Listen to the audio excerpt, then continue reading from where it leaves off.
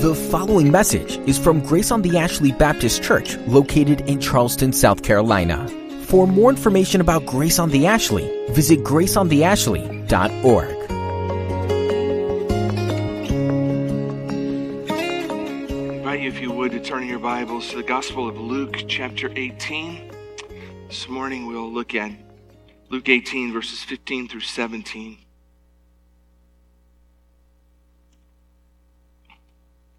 Told someone this morning, I think I've officially hit the place where I'm old. They said, "Why is that?" I said, "Well, I went to the eye doctor this week, and he said to me, 'Well, it's about that time.' And I said, 'What time is that?' He said, 'The time for bifocal glasses.'" He looked at my age and saw that in July I turned half a century old and said, "It's about time." And so this morning I have multifocal lenses in my eyes so that hopefully I can see my notes and you at the same time. You may or may not have known that's been a problem since about Monday, Thursday. I either see my notes or I see you, one or the other. And I usually choose my notes, so I have no idea what you're doing out there. But today I know. At least if the lenses work. All right. Despite my age, we'll look to God's Word and pray that God would speak through His Word and me as servant. Luke writes, beginning in verse 15, "Now they were bringing even infants to him, that he might touch them. And when the disciples saw it, they rebuked them. But Jesus called them to him, saying, 'Let the little children come to me, and do not hinder them, for to such belongs the kingdom of God. Truly I say to you, whoever does not receive the kingdom of God like a child shall not enter it.'" It's the word of the Lord for us this morning. I don't know about you, but I find it interesting the things that I remember from childhood. There are whole sections of childhood that I don't recall at all. And then all of a sudden, there are little flashes from childhood that come back as though it were yesterday, and I remember it all. I remember learning a song in children's church or Bible study or Sunday school or something as a child called "Jesus Loves the Little Children." Did you hear that song or learn it when you were a kid? Jesus loves the little children. I'm not going to sing it, I'll say it. He loves the little children, all the children of the world, red and yellow, black and white. They are precious in His sight. Jesus loves the little children of the world. Very simple song, and yet a very profound and true song. A song that expresses in very clear and simple language that either an adult or a child can understand that Jesus is a Savior who loves children. No matter who they are, no matter where they're from, no matter what race they are part of, no matter what color their skin is, no matter what their ethnicity is or what level of wealth or poverty they come from, Jesus loves children. All the children of the world. He loves them. I don't think there's any text in the New Testament that better illustrates this truth in reality than the one that we find ourselves looking at this morning in Luke's Gospel. A beautiful, glorious scene where Jesus welcomes and receives children to Himself. While Jesus loves the little children of the world, it's important for us to remember that we have an adversary, Satan, who does not love the children of the world, one who hates the children of the world. The Bible tells us that he is continually mustering all the cultural forces at his disposal, in fact, to destroy the children of the world. These days, things like cyberbullying and social media are great weapons in his arsenal. He attacks them at an early age with all sorts of worldly, foolish philosophies, and in particular these days, gender confusion. The forces that he musters to accomplish his ends in the life of our children know how impressionable children are. and how important it is to reach them with the message as early as possible. And therefore you and I pick up the newspaper or click on the news stories online, and you see stories about drag queen story hour at the local library. Why is that?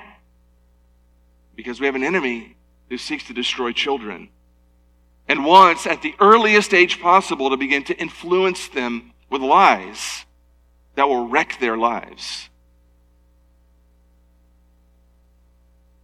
And so he uses the things available in any particular culture.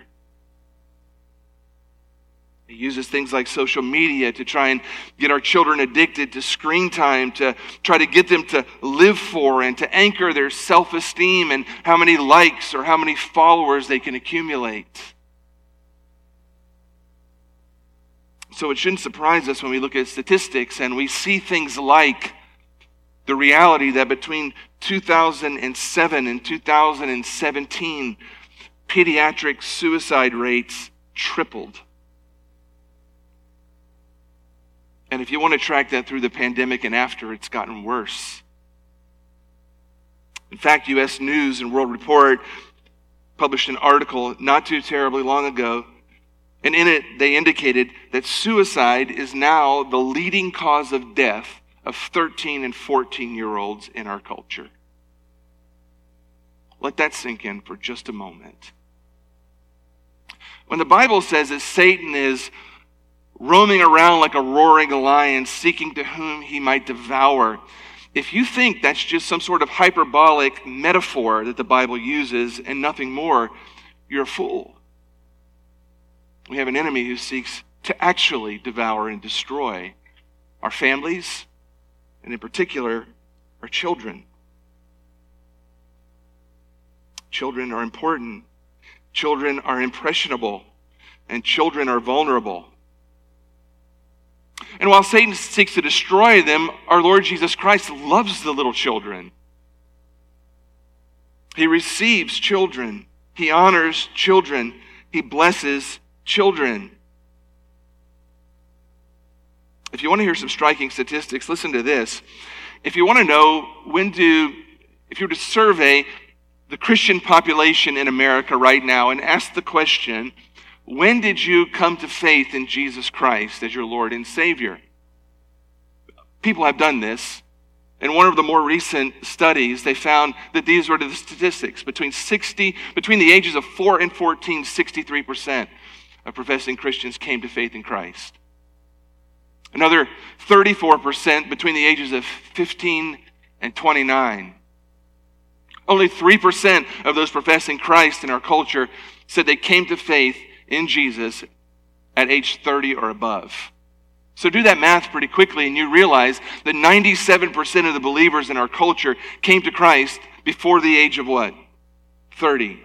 And the larger proportion of those came to Christ in childhood or their teenage years.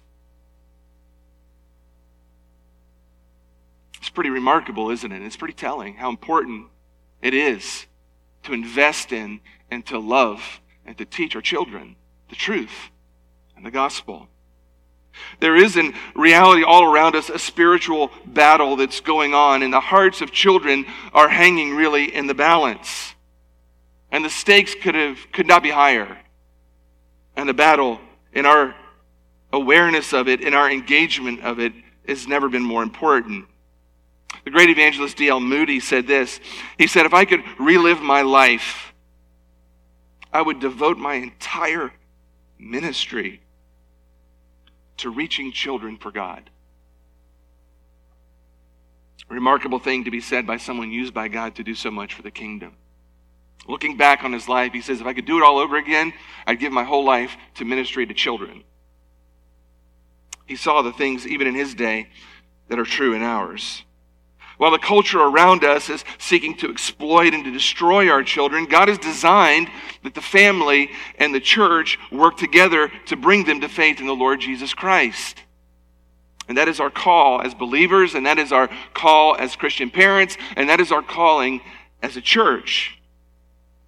And so when we look at our text this morning, we begin to see two things that sort of clearly come out of this text. We see, first of all, Jesus' love and his receptivity toward children. And then we see, second to that, how he uses children as an example of all who truly enter his kingdom. This morning, we'll see that first truth really with some clarity, and next week we'll come back to the second piece of that.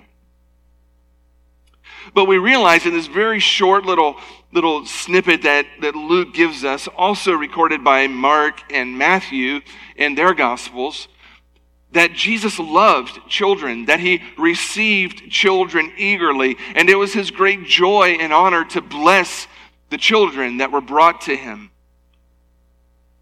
We're told they were bringing even infants to him that he might touch them. Now, in our day, this doesn't seem all that unique. In our day, people in general like children, unless they're strange in some way. Most people like children. Unless you're stuck in an airplane with one that's screaming his head off for 14 hours. In most cases, people like children. If you're walking through the grocery store carrying your child, some adult is probably going to start making silly faces and wave and laugh and giggle with your child, because people in general like kids. People in general love kids. One could argue that in our culture, kids almost get too much attention and receive too much status. In many cases, kids rule the house. Even in many Christian families, everything revolves around the children. Today, the danger isn't that people will dishonor children.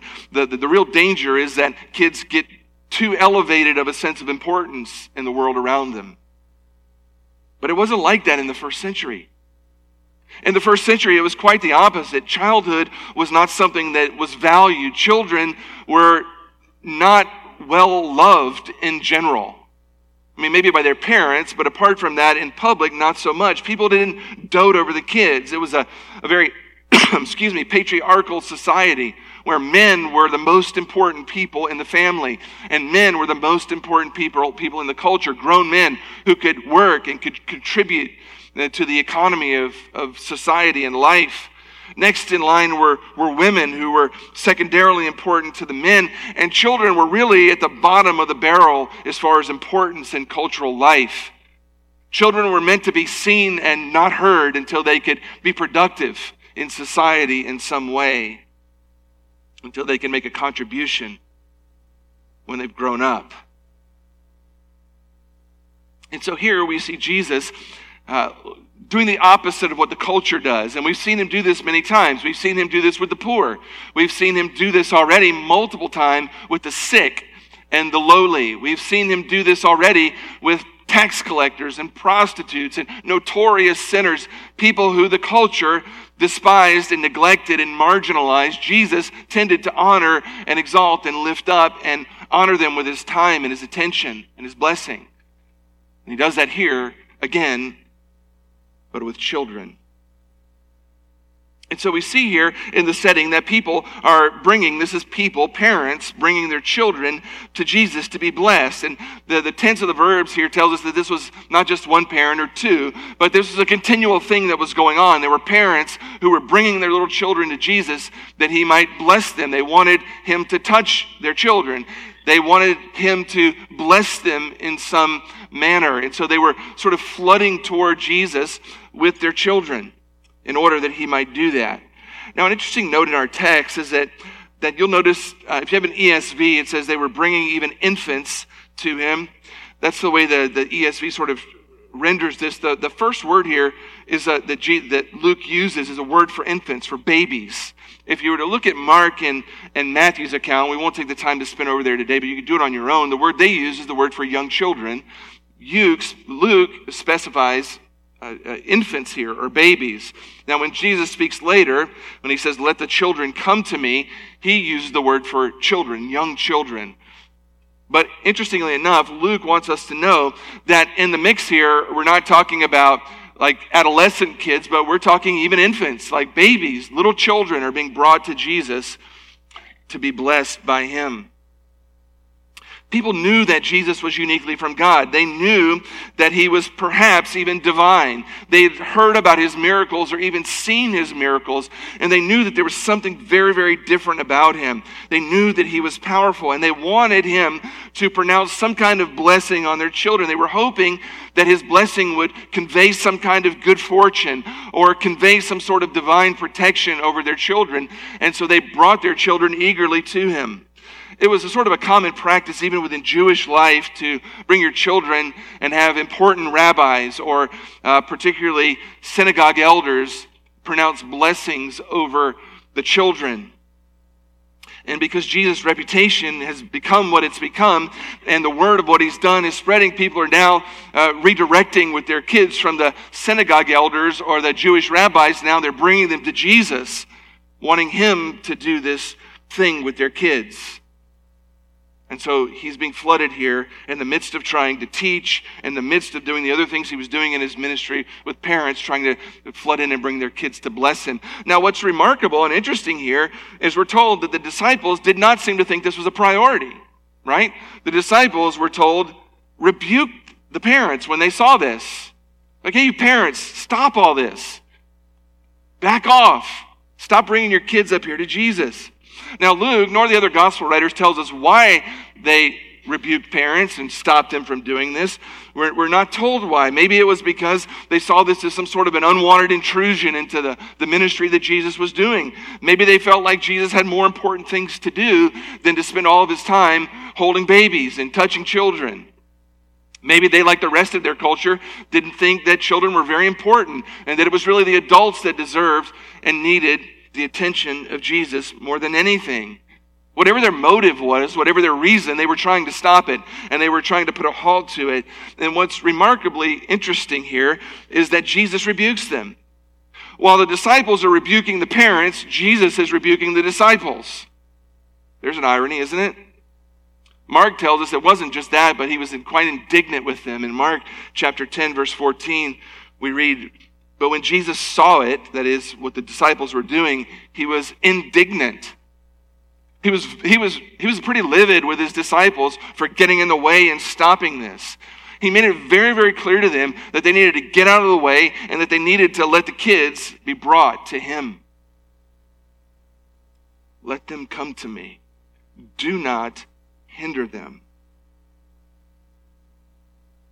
It's quite clear that receiving the children and blessing them was not viewed by Jesus as an interruption in the more important things that he was doing.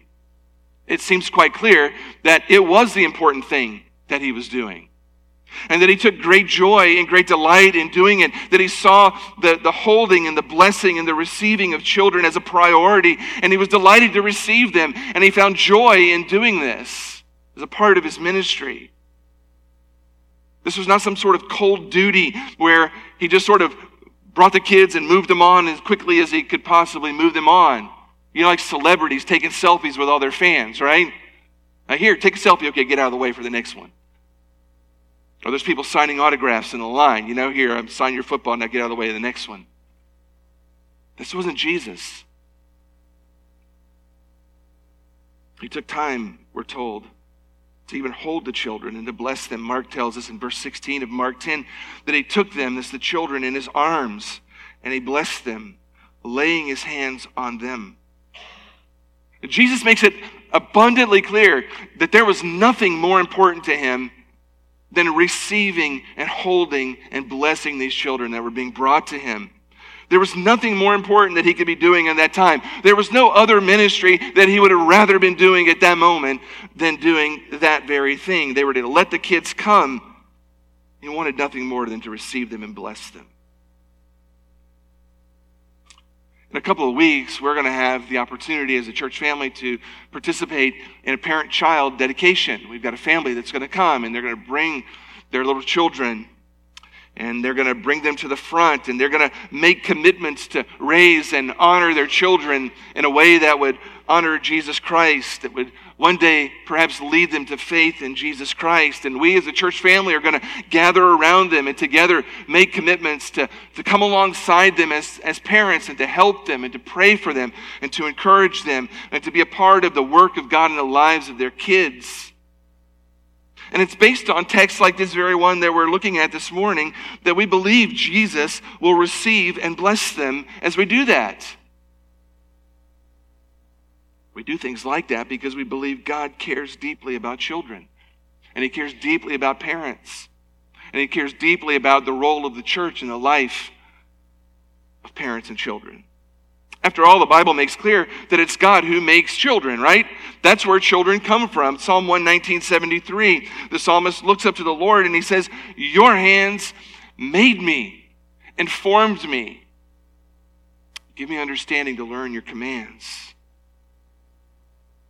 Isaiah 44:2, this is what the Lord says, "He who made you, who formed you in the womb, and who will help you." Who is it that makes children? Who is it that forms them in the womb? It is the Lord. The Lord makes children.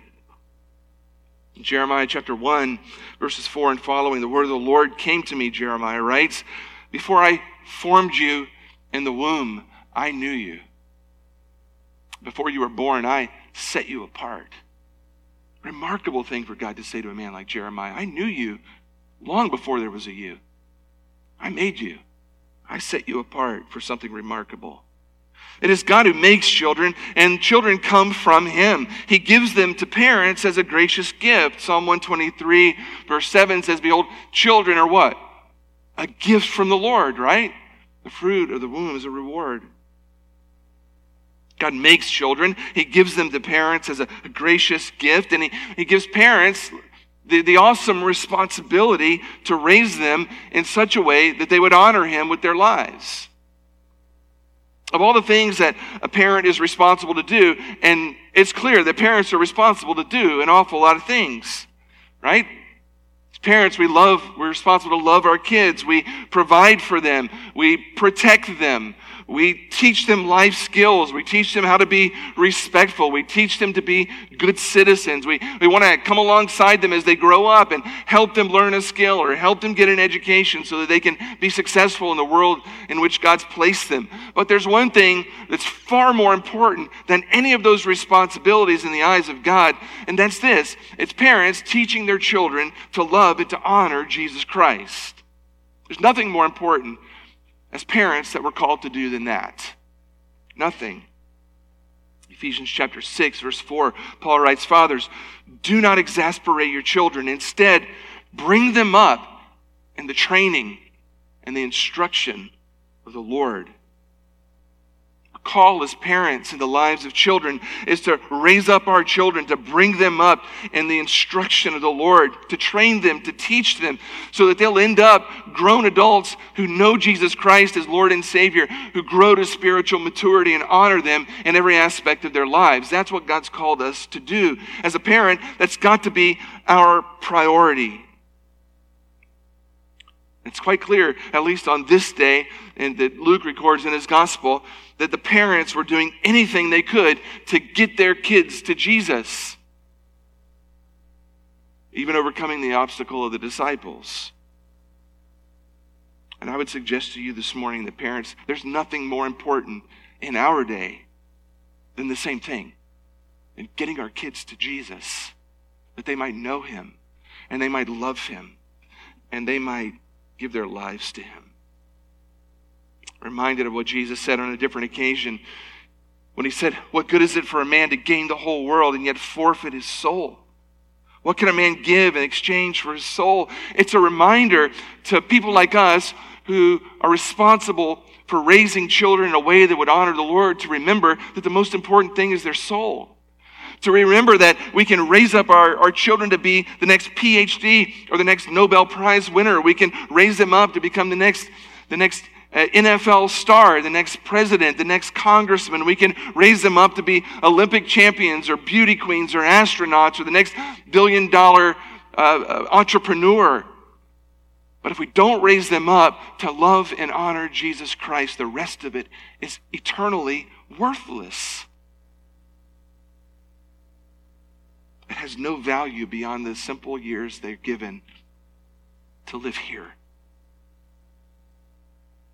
If we don't raise our children to be Christ-like, what have we done? All their earthly accomplishments go to the grave with them.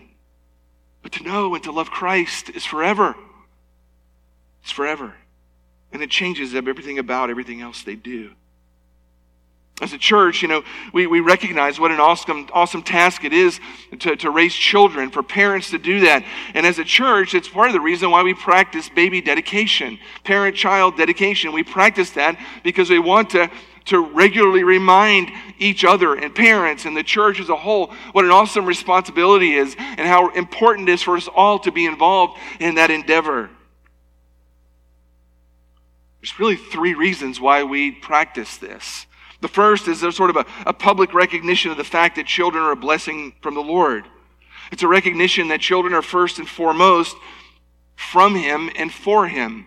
And so we honor parents and we honor children, and we do a parent-child dedication to remind them and to remind us all that children first and foremost belong to the Lord, and they're given to parents to steward their lives. But they're God's children, and we thank Him for that wonderful gift that He's given us as parents. But it's also a way that we publicly make a commitment as parents to raise our children in a way that honors Christ, that they might know Him as Lord and Savior. It's a way for us to stand publicly and make, as parents, commitments and vows, if you will, much like what you do at a wedding. I stood at an altar in a couple of weeks, it'll be 25 years ago, and made public vows to my bride that I would do certain things and that I would treat her a certain way and that I would live with her in a certain way from that day forward. And I did that in public, not in private, because there's some public accountability that comes with that. Because all of you who are married, like me, know that marriage is not a walk in the park. Can I get an amen from God's people? There are times when it's difficult and it's hard. You smash 2 sinners together and put them in a house to live together. Give them the ability to create little sinners too. And what do you think is going to happen? You think it's going to be a walk in the park? Are you kidding me? It's not. It's hard. And there are times when you want to quit. There are times when you want to just give up. It's a part of what we do as a culture is we make vows in public because in front of friends and family, we recognize that we need friends and family when it gets hard to provide us that accountability, to provide us that encouragement, to provide us that help so that we don't give up and so that we don't quit. And so in like fashion, we practice the parent-child dedication, recognizing that children are a gift and recognizing that as parents that we need to make commitments to the Lord to raise them because the challenge is not for the weak and it's not easy. And children don't make it easy. And that brings us really to a third reason that we do that. It's a public recognition that we need God's help and we need God's blessing for that task. We deeply desire that God would bless and protect our children, much like these parents did in Luke 18. It's a drive of our hearts. As our kids go out into a hostile world with all sorts of dangers and all sorts of belief systems and a culture that wants to suck them right into materialism and sexual perversion and self-exaltation and self-obsession and all the things that come with living in the culture in which we live, we need more than anything God's blessing and we need God's protection over our children. We deeply desire that God would bless us and help us as parents. That's what we're doing when we practice a parent-child dedication. It's also a public recognition of the church's role in the lives of our children. It's a parent's way of recognizing that the church has a role in the lives of our kids. When we do this in a few weeks, it's not just the parents who are going to make promises and commitments, but we as a church are going to make a commitment and a vow to those parents to come alongside them and to assist them and to help them and to be a part of God's purpose in their life in raising their children in a way that would honor Christ. Parents, God has given you a church family as a gift to be a part of this process in your life. If you're a parent in this church, there are many people in this church that are already taking that responsibility very, very seriously. There are those that are already loving and encouraging and teaching and helping your children. And there are many who've gone before you in raising kids who can come alongside you as parents and encourage you when it's hard, and help you when you don't know what to do, and counsel you when you're wondering what a good parent looks like that honors Christ in a particular situation. There are people who've gone before you who love you in the body of Christ, who will just be a shoulder to cry on when you need that, when parenting is hard. It's such an I think, valued thing in our very individualistic American culture, the value of the corporate body of Christ coming alongside and being a part of raising our kids with us. Everything in our culture says you do everything by yourself. But the Word of God says the church has a role in the lives of our kids. You know, when I reflect back on my own life, I am so thankful to God for the church families that I grew up in. When I was born, up until the age of 6, my family was a part of the early predecessor of this church. There are, in fact, some who are in the room right now who changed my diapers when I was a baby and held me in the nursery. And I'm not particularly proud about that, but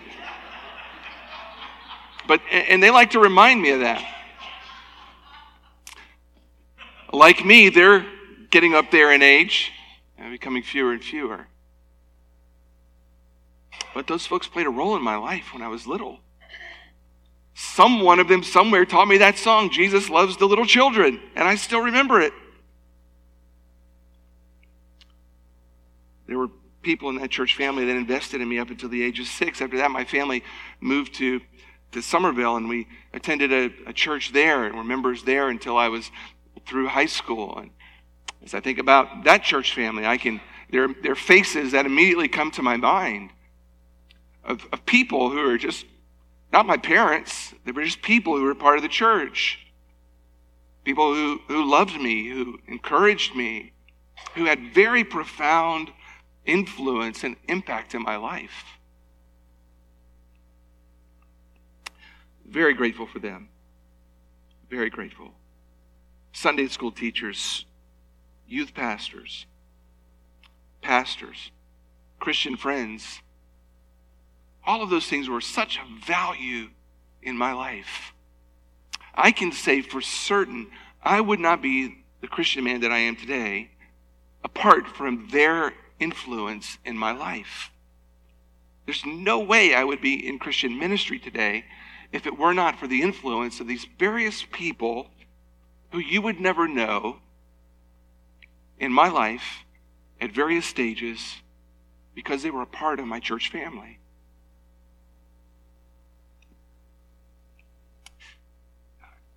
And because they cared enough to invest in me and to be a part of my life. Now listen, some of these ones who changed my diapers and knew me from birth to 7 or 8, they can tell you I didn't make that easy all the time.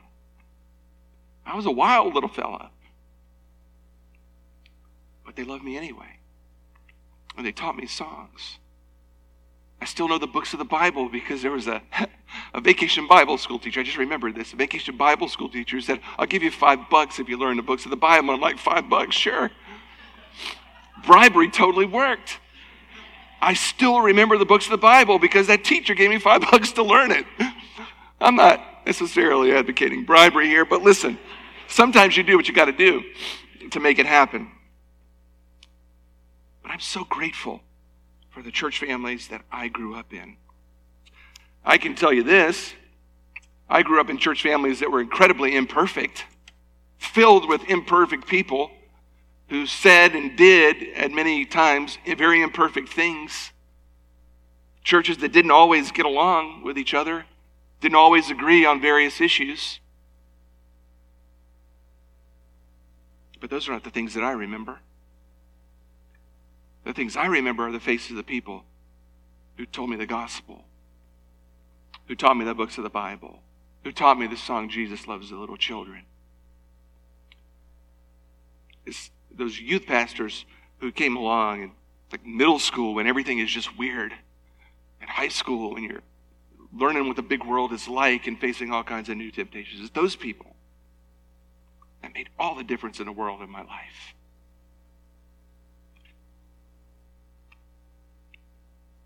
And of course, as I mentioned, there are people here right now this morning who are doing all of that in the life of the children of this church. And I want to say to you this morning, there's nothing more important you can do in your life than that. Invest in children. Love children.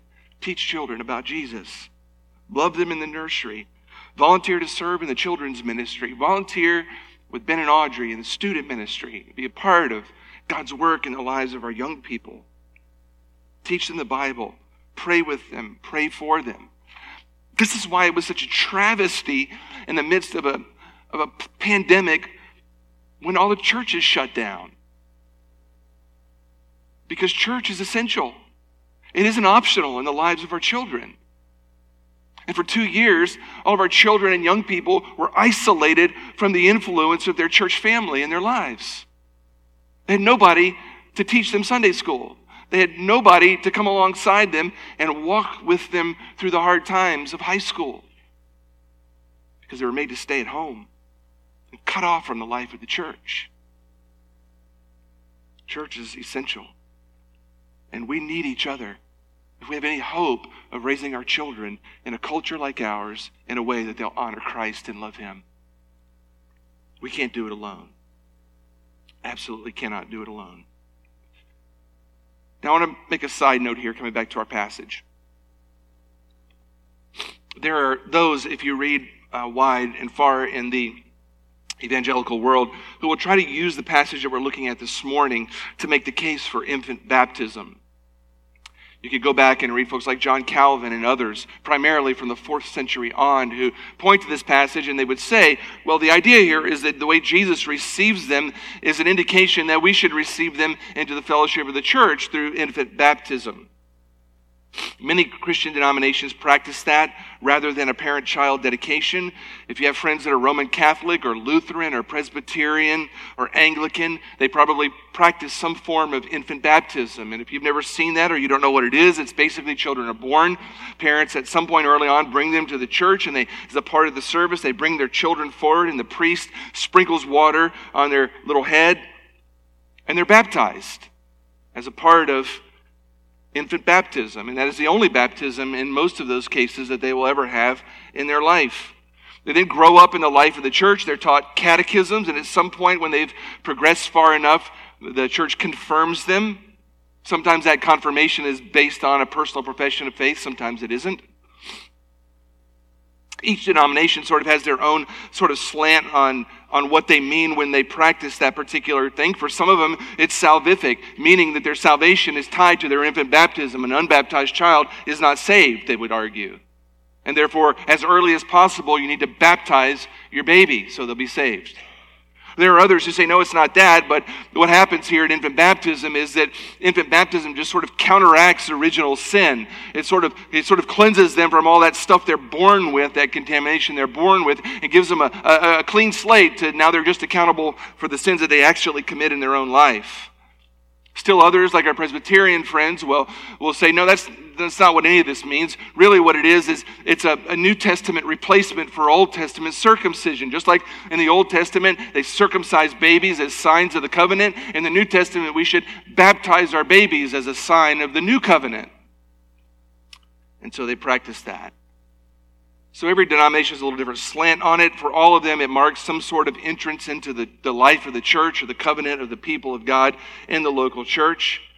If you were a parent in one of those groups, you would never dream of not baptizing your baby. You just wouldn't dream of it. Now, the sad reality of that is because of that practice in our particular culture, we have the largest population of baptized non-Christians that I think has ever walked the planet. There are hundreds of thousands of people around us who are baptized in a Christian church who are not believers. They've never confessed their sin. They've never cried out to Jesus. They've never repented of their sin. They've never trusted Christ alone to save them. They've never submitted to Jesus Christ as Lord and Savior. But they're baptized in a Christian church. And in some sense, part of the local body. And I would say from my own perspective as ministry now for all these years, it's the hardest group of people to reach with the gospel. Because they don't think they need it. Because a Christian church somewhere already baptized them and welcomed them into the membership. They're already baptized. They're already confirmed. Why do they need the gospel? We don't practice infant baptism. It is not the same thing as parent-child dedication. It is not the same thing.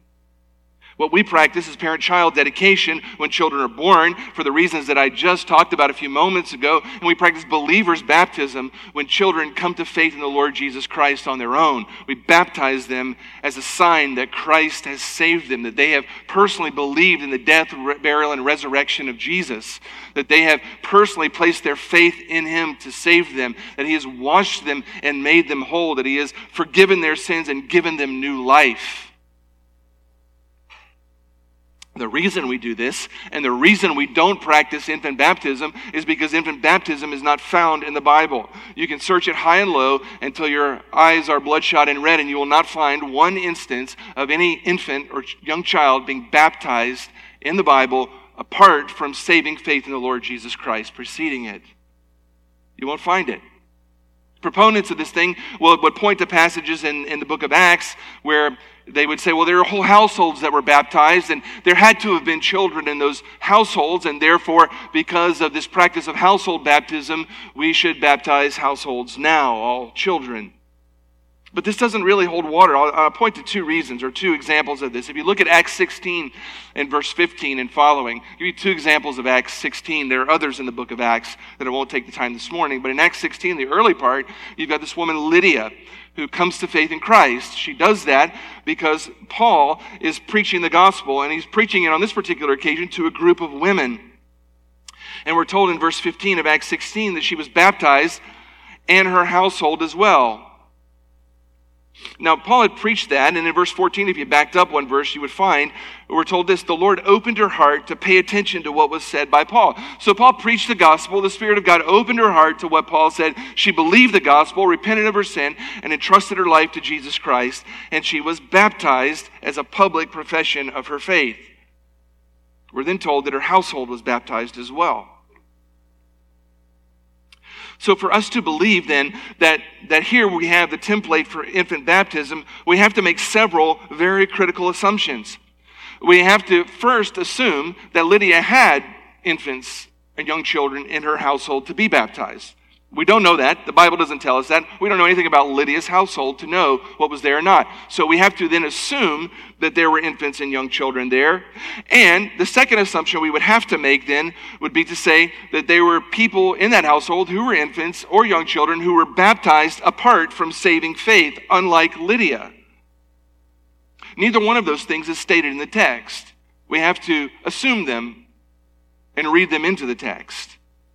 We don't know anything about Lydia's household, or particularly who in that household was baptized and on what grounds, because none of it's told us in the text. The same thing, if you scroll down in your Bible to verses 31 and 32, we have the Philippian jailer also, a very similar situation. He asked Paul and Silas, what does he need to do to be saved? And they said to him in verse 31, believe in the Lord Jesus and you'll be saved, you and your household. And they spoke the word of the Lord to him and to all who were in his house. And he took them the same hour of the night and washed their wounds, and he was baptized at once, he and all his family.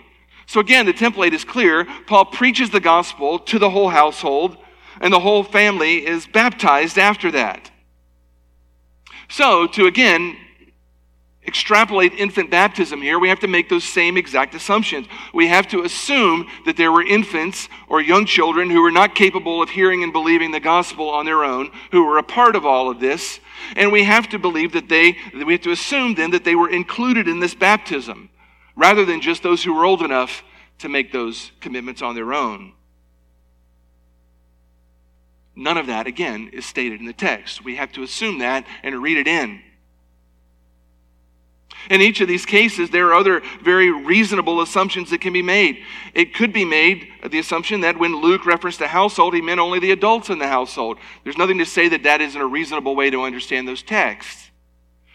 We could say that in looking at this, it's just as reasonable to assume that what Luke was really trying to say, or what Mark in this case was trying to tell us, was that it wasn't just the individual who believed the gospel, but it was the other adults, and it was the other family members who might have been living there, perhaps other servants and others who were part of the household.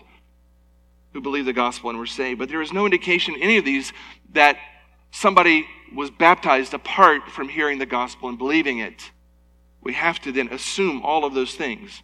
There is no clear evidence of any of that in the text, nor anywhere else in the Bible. It's not found in the Bible. In fact, one Catholic scholar by the name of Hegebacher said this controversy has shown that it's not possible to bring in absolute proof of infant baptism by basing one's argument on the Bible. So in other words, you have to base your argument on something else. Even proponents recognize that. The other reason we don't practice this is because it isn't Christian baptism. Christian baptism is very clear. The template all throughout the New Testament is clear. People hear the gospel, they believe the gospel, they repent of their sin, they entrust their life to Jesus Christ as Lord and Savior, and then they are baptized. Read through the New Testament. That cycle plays out over and over and over and over and over again. There is no other pattern for baptism. And it, in fact, is the whole point of baptism. It is to make a public profession that I believe in the death, burial, and resurrection of Jesus. It's to make a public profession for the whole world to see that Christ has indeed redeemed me. That's what baptism is. And that's what it means. To advocate for infant baptism, you have to make baptism mean something other than what Christian baptism actually is.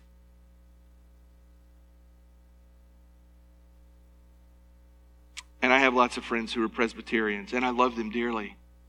We'll be in heaven together. We will. They might be closer to the throne of grace than I am.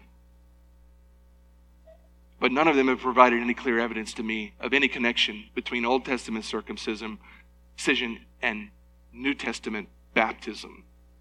Again, the connection has to be read into the text. Nowhere does the Bible say anything that indicates New Testament baptism of infants is the New Testament version of Old Testament circumcision. It's a fascinating idea, but the Bible doesn't teach it clearly anywhere.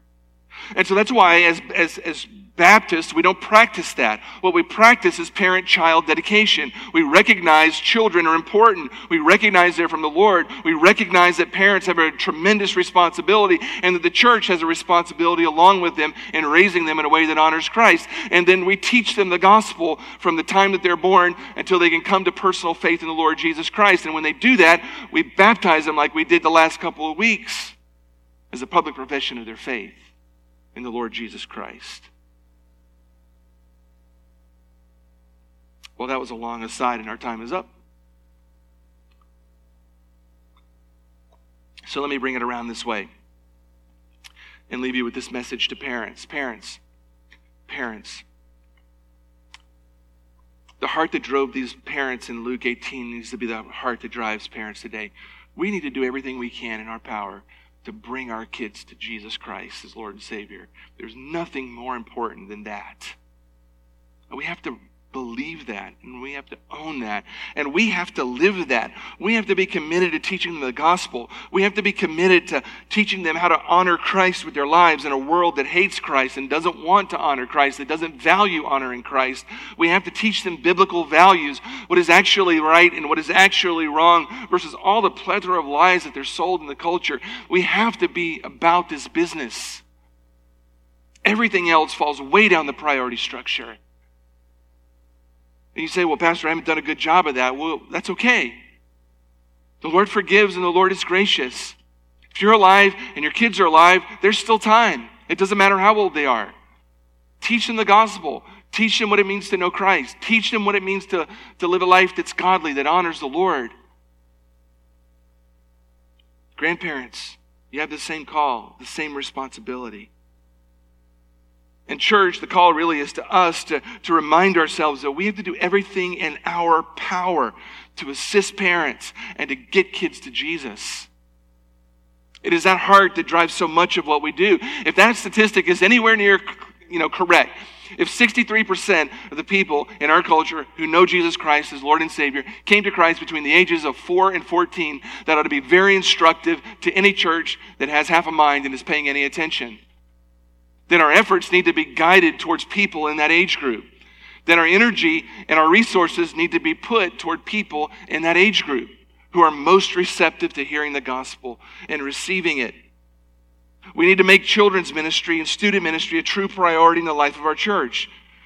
It's why we do things like the Good News Club at our local elementary school, because we believe that it matters to influence kids with the gospel. And we look to do it in every venue that the Lord gives us an opportunity to do that. It's why we partner with Charleston Christian School, so that we have partners who come alongside us and investing in children all day, every day during the school year, with not just math and reading and science and history, but with the gospel of Jesus Christ, and teaching them how all of that is impacted by what they believe, and grounding their faith in the gospel and their understanding of the world, grounding it in the gospel.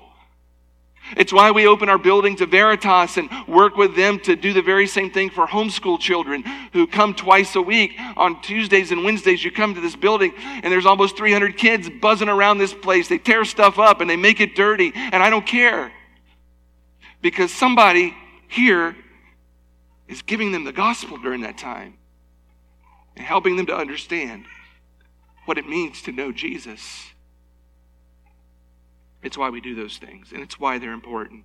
And as a church, we can never undervalue those things.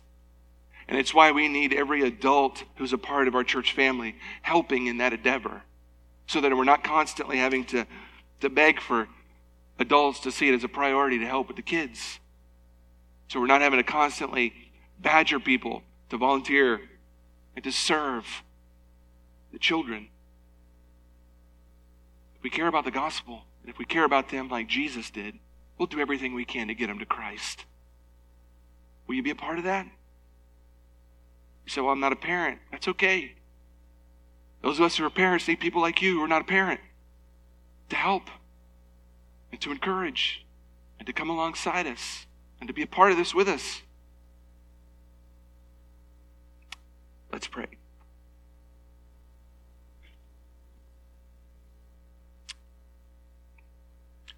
Lord Jesus, there are times when we read your word and we see your commitment to the truth, some of the hard things that you teach. And if we're not careful, we can get the wrong impression that you're cold and hard, that you lacked emotion and joy and compassion. But it's in moments like this in Luke 18 when we just see in our own sanctified imagination your face light up to see parents bringing the children to you. To see parents who were doing everything they could, overcoming every obstacle just to get their kids to you. And we see your compassion and your love for parents and for children. And it is really, Lord, just a reminder to us as a church family that we need to share that compassion and that commitment to get kids to you. As a church family, there's a part of our church that are parents, that you've gifted them with children. And those of us who are in that category, Lord, we need you to bless and to protect our children. We need you to help us raise them in a way that honors Christ. We too are sinners. We too are people who fail and flail about and sometimes feel like we're just trying to figure it out. We need your help every day. And Lord, we need the help of our church family too, to come alongside us, to bless our children, to invest in them, to love them, to change their diapers, to teach them Sunday school class, to chaperone a youth trip, to pray for them, to give generously so those ministries can thrive, and so that we can find new ways to reach those between 4 and 14 and whatever other age we can reach with the gospel. Lord, elevate this in our minds and commit us to doing this well and serving you in this area. Help us, Lord, to all be a part of what you've called us to in the life of children. For we pray it in Jesus' name. Amen.